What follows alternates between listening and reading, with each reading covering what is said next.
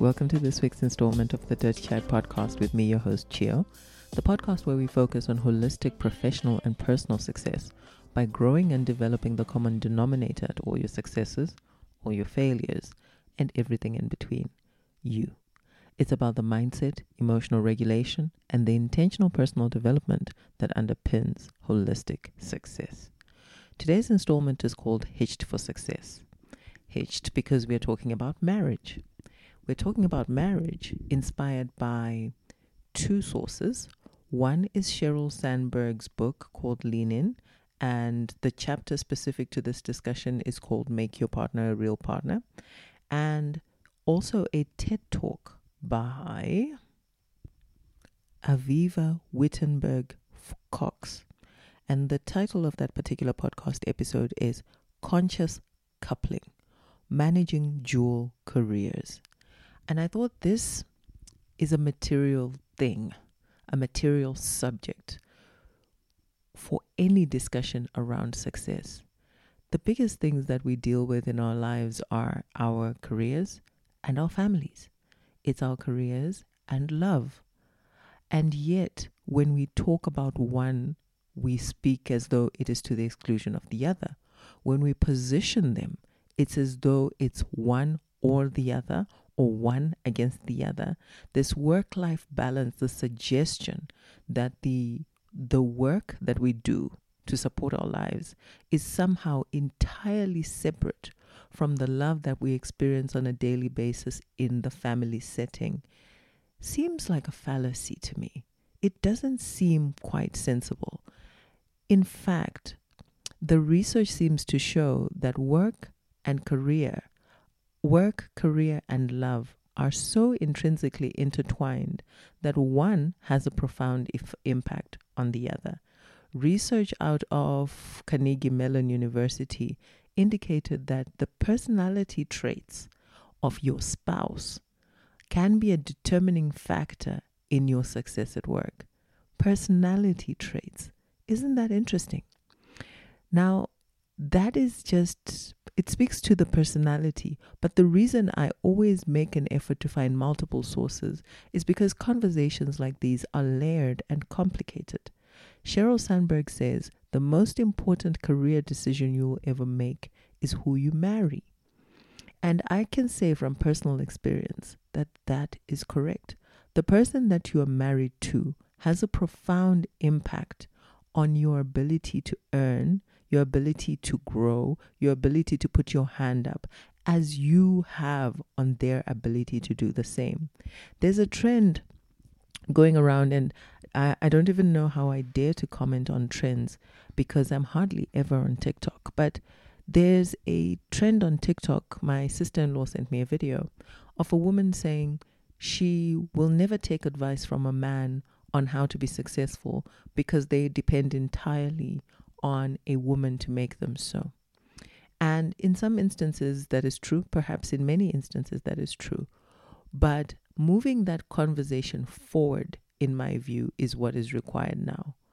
Not necessarily sitting in the spot where we complain about how there is unevenness or inequality. I think that's been done. We know this.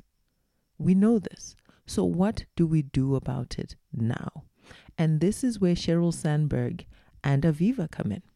Sheryl Sandberg, I find, added a lot of value to this conversation because she made the particularly valuable point that women have been empowered in the workplace, but we have not balanced the scale, but by similarly empowering men at home. In order for the scales to balance, in order for this equality that we seek to play itself out in an equal way, we need to be actively participating either by conversation or doing in empowering men to sit at the kitchen table and empowering women to sit at the boardroom table.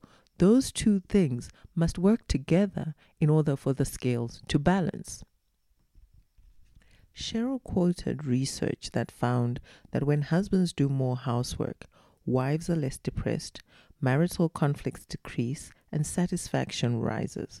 When women work outside the home and share breadwinning duties, couples are more likely to stay together.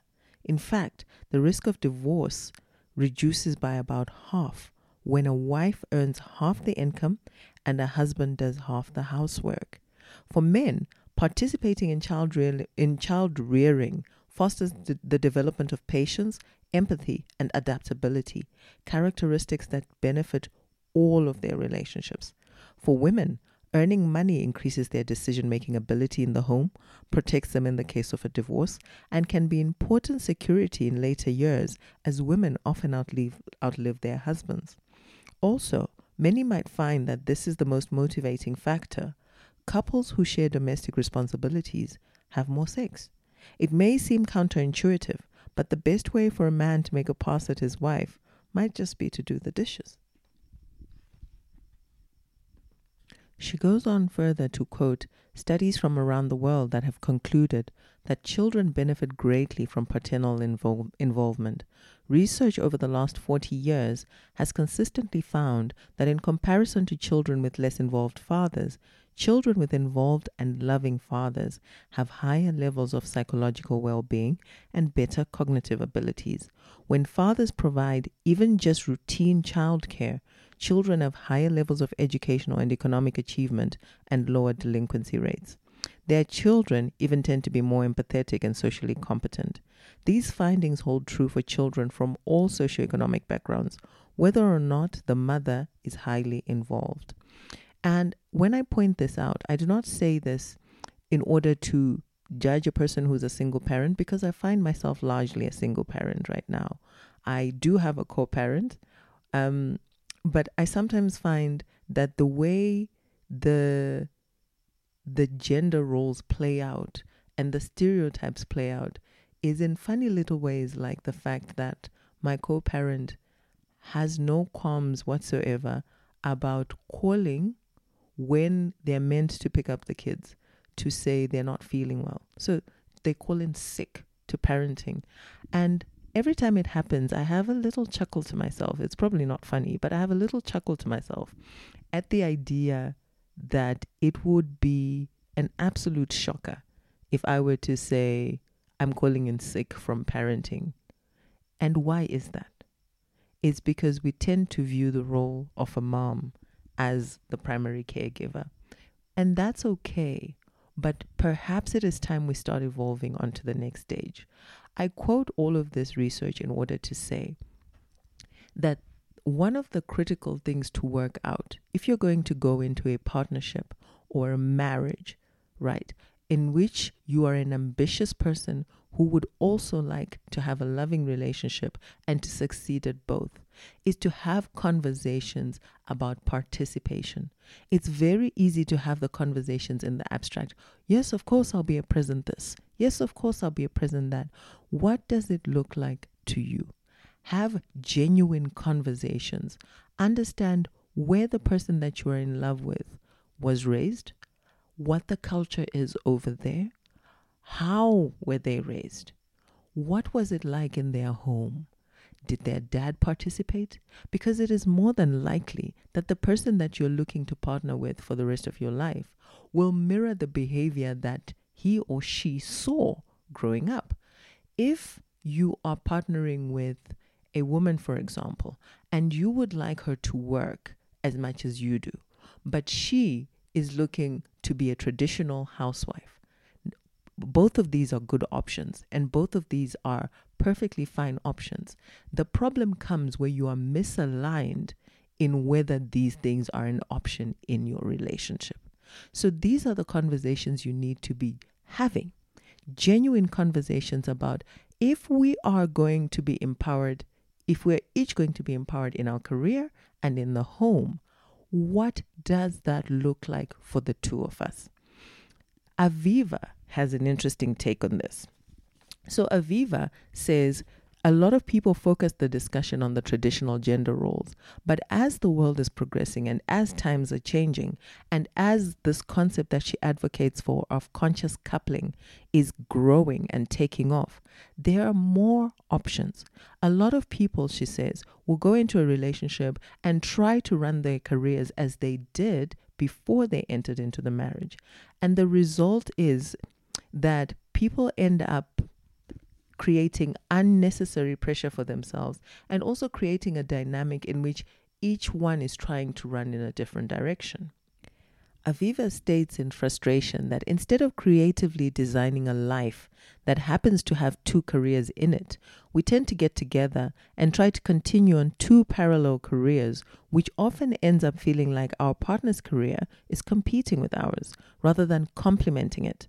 What we might want to start thinking about is what she calls conscious coupling, and that's built on other models of how we work and love. Then together, we start moving slowly away from what's been the dominant model, which is either the single career or the lead career in a marriage. And then we consider other options, because there are other options. She goes on to say there are options like alternators. Alternators take turns in being the lead. Partner parallelograms. They fast track together, although that's a tough call. Complements use different kinds of careers with different pacings and life cycles to work together more effectively, and some will be mergers, and these ones throw in their lot and start a family business together. And there's also a growing number of people who are becoming solo players who will have or who will choose to stay single, or life just works out that way. What Aviva is giving us here is a roadmap or alternatives to the traditional paradigm. Because of the way we've been raised and what we have seen growing up, there are only limited options of which we're aware.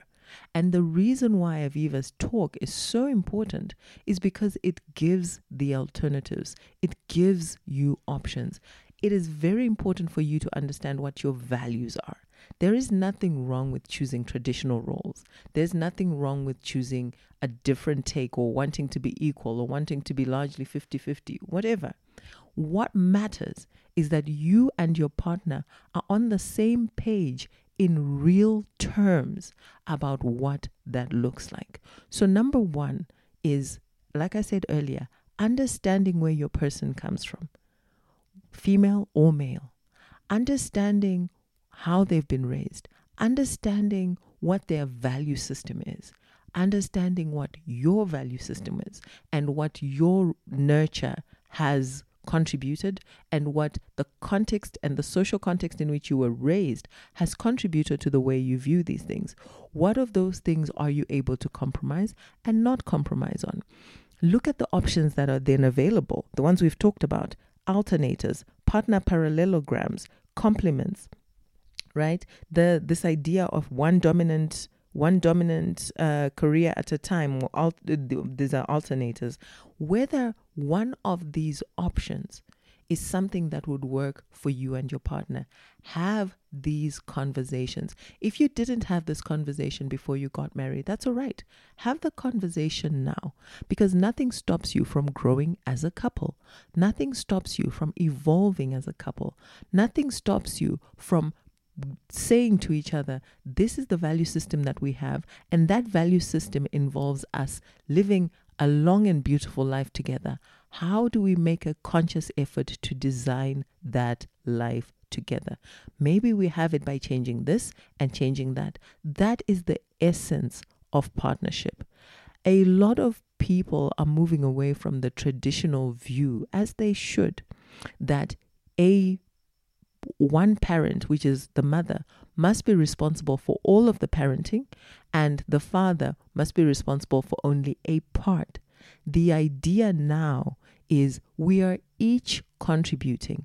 Perhaps that is how you slice the pie in your relationship, but there should be a sense of partnership, of understanding that this is a person, we are living much longer now than we used to, of understanding that this is a person that you might be spending the next 70 years of your life with.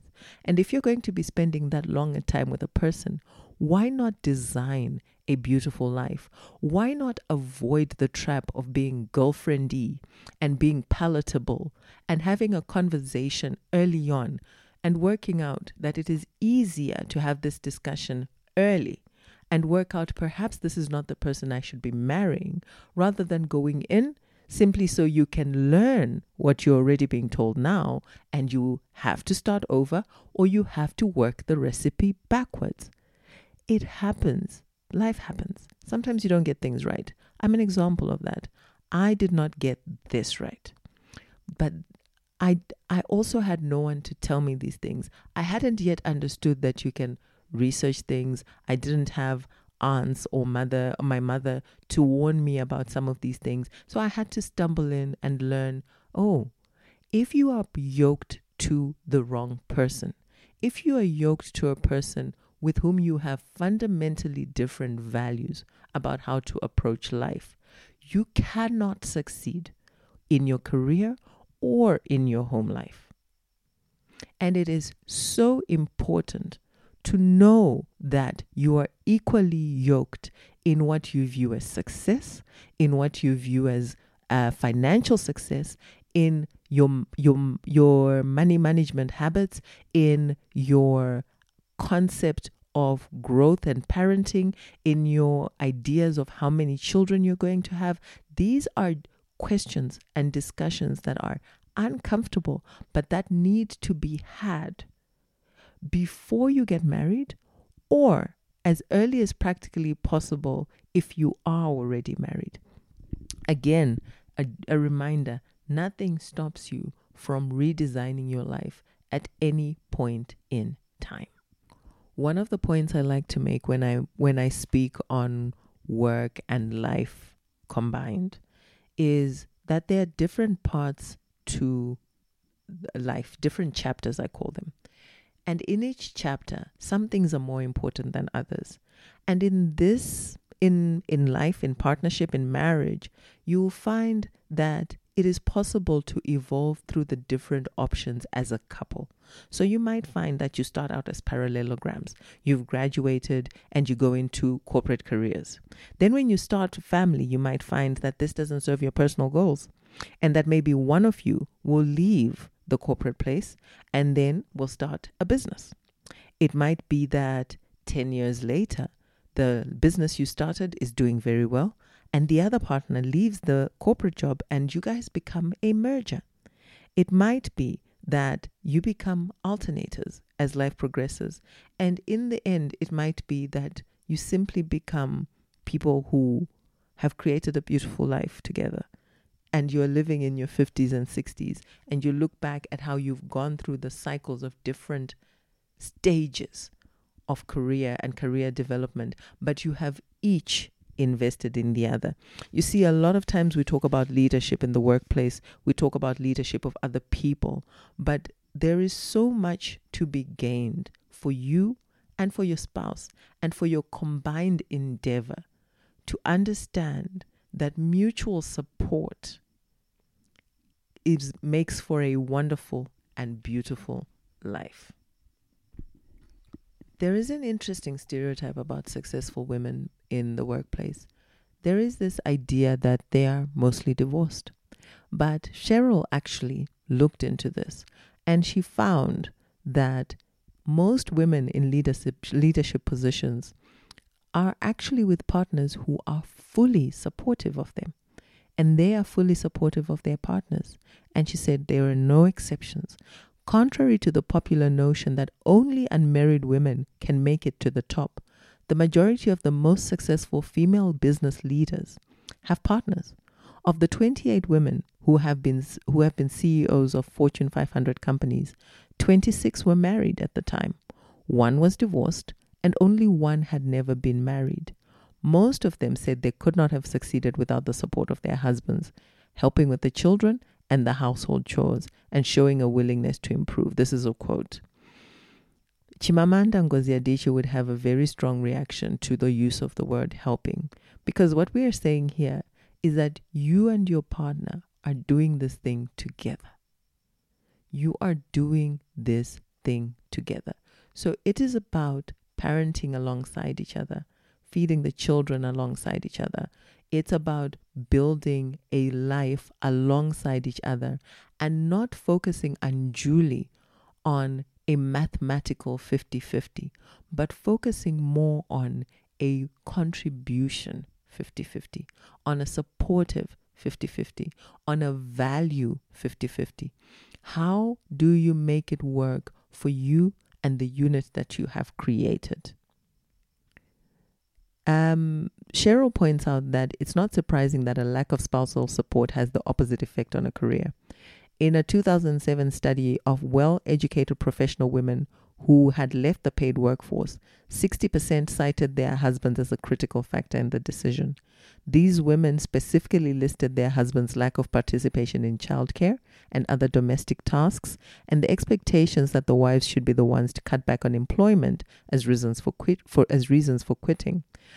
It's just no wonder, she says, when asked at a conference what men could do to help advance women's leadership, Harvard Business School professor Rosabeth Moss Cantor answered, "Do the laundry."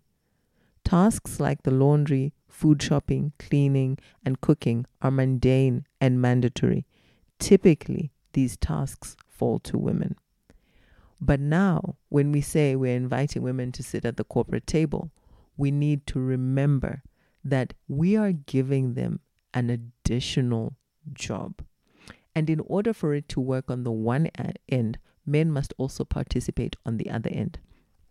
There's this meme that's been going around that says research finds that women who work from home do work a full day of working of parenting. How do I say this? That mothers who are stay-at-home mothers are doing 2.5 days of work, essentially. I am paraphrasing, but they're doing 2.5 days of work in a 24-hour period, which makes sense because when people stay at home, people tend to assume that they're never off, and they're not doing much, but they are working all day and they don't get to put down anything when the work day, which ends at 5, ends. They continue into the night. They continue overnight. They pick up the next morning. When people go into the workforce, as a partner that hasn't had these difficult conversations, as a partnership that hasn't figured out these things, what tends to happen is people default to the traditional. And research has found that in most instances, women are doing 50% more of the housework, 30% more of the housework, 50% more of the parenting, while the father is more free to just singularly pursue his career. If the two support each other more, then each will progress further in their chosen paths and the home setup will also thrive. The idea is there are two of you so that there are two pairs of hands in every situation and not just the one. And if it's going to be a pair of hands in just the one, for example, the idea is that the partnership is conscious and on purpose, that these things are done by design, that it is a conscious coupling. Cheryl makes a very good point in saying that she and her husband anticipated some of these things and they talked about being parents, but because they had never been parents, they didn't know what it would look like or how it would disrupt their lives or change their lives for better or for worse. And when things came around, when the child came around and things turned out to be a lot more difficult, it put a severe amount of strain on both their careers and their marriage. And I can speak from experience because I didn't have the right conversation. I wasn't understanding what that contribution would look like. I didn't know how I would be affected by becoming a mother. And it takes a lot out of one of you. And in order to change that, there is, of course, the request that or the idea that men participate, that equality be at home and at work. There's also the idea that women need to stop gatekeeping. In many cultures, when a child is born, the woman is ferried off to her mother or her aunties, and she stays there for months, learning how to be a parent, while her partner twiddles his thumbs and does not learn how to change a diaper. Cheryl says whenever a married woman asks her for advice on co-parenting with her husband, she tells him to let him put the diaper on the baby any way he wants to, as long as he's doing it himself. And if he gets up to deal with the diaper before being asked, She should smile even if he puts that diaper on the baby's head. Over time, if he does things his way, he'll find the correct end. But if he's forced to do things her way, pretty soon she'll be doing it herself. Anyone who wants her mate to be a true partner must treat him as an equal, an equally capable partner. In her feminist manifesto, Chimamanda says that a father is biologically able to do everything that a mother can do except breastfeed. And I thought that was just true. It is just true. The perception of a man's ability or capacity as far as parenting comes purely from societal norms. Because of these societal norms, a lot of women gatekeep, right? So a study found that wives who engage in gatekeeping behavior do 5 more hours of family work per week than wives who take a collaborative approach. That means they're more tired, they're more burnt out, and they're more overloaded sensory-wise. Another common and counterproductive dynamic that occurs when women assign or suggest tasks to their partners is that instead of sharing responsibility, they are responsible and they dole out some of it to their partner. And it becomes as though this person is doing you a favor. This is where language like father's babysitting comes from. Because a father cannot babysit. You cannot babysit your children. You parent them. You're not doing anyone a favor, and you do not require special applause for doing so. You are just being a parent, something that you signed up for. I have friends who, when they had their first baby and second even, the husband was quite involved, and he would leave work for all of her appointments with the gynae and her checkups, and it was never received well at the office, which is remarkable, right? It's remarkable that societal norms extend not just to individual interactions between you and your spouse. They also extend to the workplace. Recently, people have started, men especially, have started suing employers for leave, for parenting leave, as it's now called in the more advanced countries. Because you see, when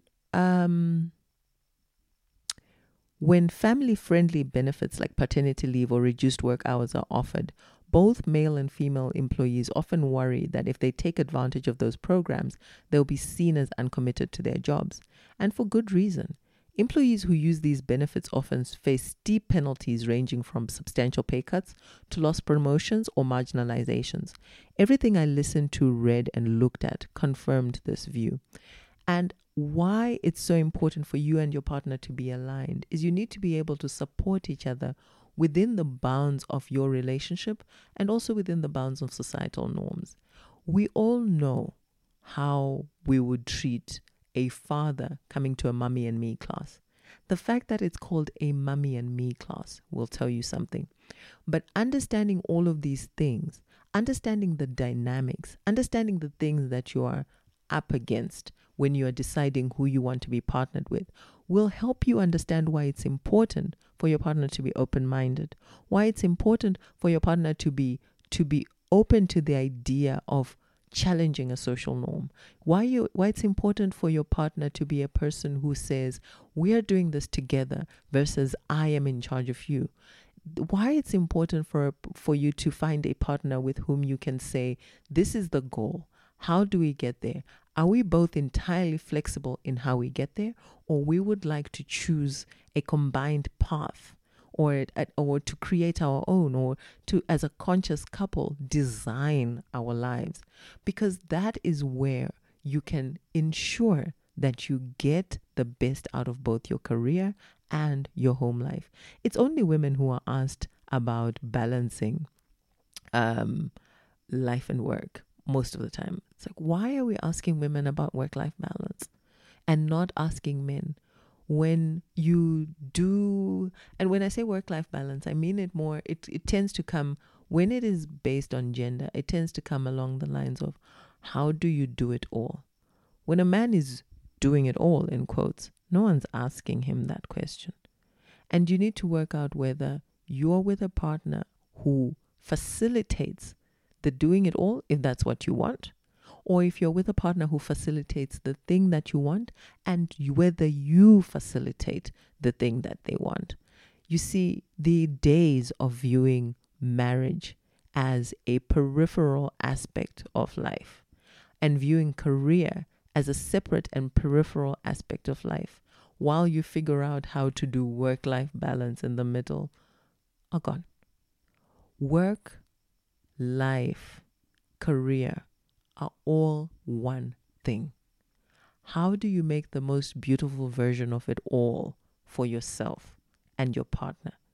Understanding what that beautiful version looks like for the person you seek to marry is vital. Understanding what that beautiful vision looks like for you is vital. If enough of those pieces align, if enough of those values align, then you make the most important decision to your success, bearing in mind that success is a combined result. You make the most important decision to your success, who you are going to partner with in achieving it. Otherwise, you simply make a decision by default on who you're going to partner with in failing at it. Have a beautiful week and make wise choices. If you like the podcast, please like, share, subscribe, review. Thank you so much to everybody who has done so. Please send me feedback. I appreciate it every single time. I can never say that enough. More importantly, please like and rate and review the podcast if you have that functionality on your app. It makes a world of difference for me. Thank you.